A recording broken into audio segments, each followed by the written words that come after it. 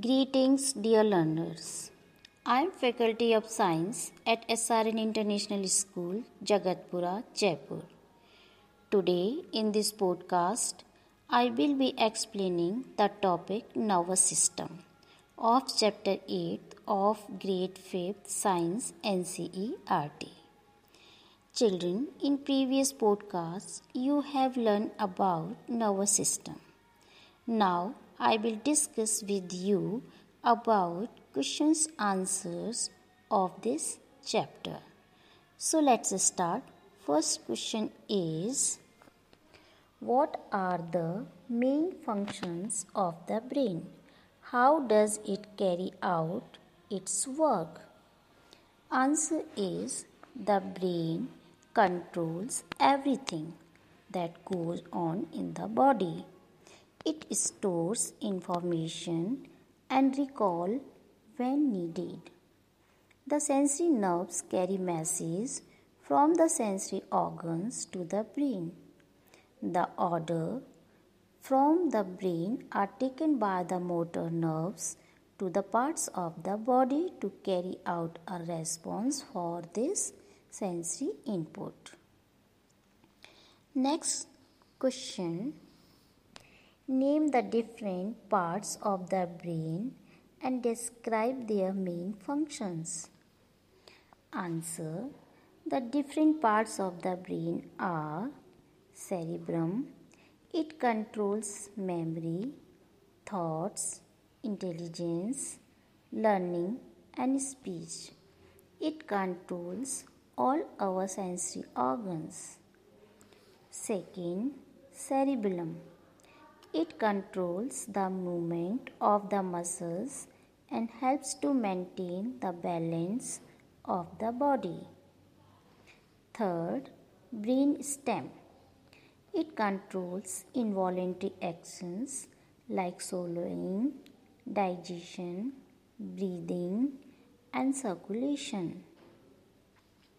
Next question is, name the different types of nerves and explain their functions. Answer. The different types of nerves are sensory nerves. They carry messages from the sense organs to the spinal cord or brain.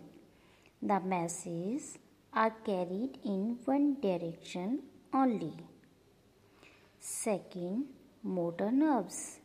They carry orders from the brain or spinal cord to the muscles. The brain instructs the muscles on how to work. The messages are carried in one direction only. Next, mixed nerves. They do the functions of both sensory and motor nerves. They can exchange information in both directions. They are present in the brain and spinal cord. Next questions, what is reflex action? Answer is, reflex actions are automatic actions that occur involuntarily. In case of reflex actions, the signals does not travel to the brain. The message from a sensory organs goes to the spinal cord, which instructs the body to respond. Next question, explain what happens when sound falls on the eardrum. Answer. The sound passes to the eardrum, which starts vibrating. The vibration passes through the three bones in the middle ear and then into the inner ear. The vibrations are changed into signals or messages in the inner ear and pass to the brain through the nerves.